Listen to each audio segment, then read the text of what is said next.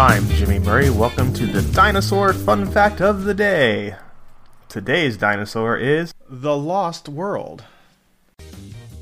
Sir Arthur Conan Doyle's The Lost World is a syndicated television series loosely based on the 1912 novel by Sir Arthur Conan Doyle, The Lost World. The show premiered in the United States in the fall of 1999.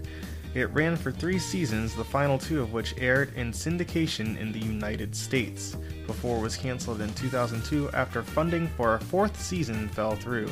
The final episode ended with an unresolved cliffhanger. At the dawn of the 20th century, a band of British adventurers led by adventurer and scholar Professor George Challenger embark on an expedition to prove the existence of an isolated lost world. The team, consisting of a mismatched group of enthusiasts with less than selfless reasons for making the journey, begin their trip under less than ideal conditions. Their hot air balloon crashes in the Amazon forest on an uncharted plateau where prehistoric creatures survive.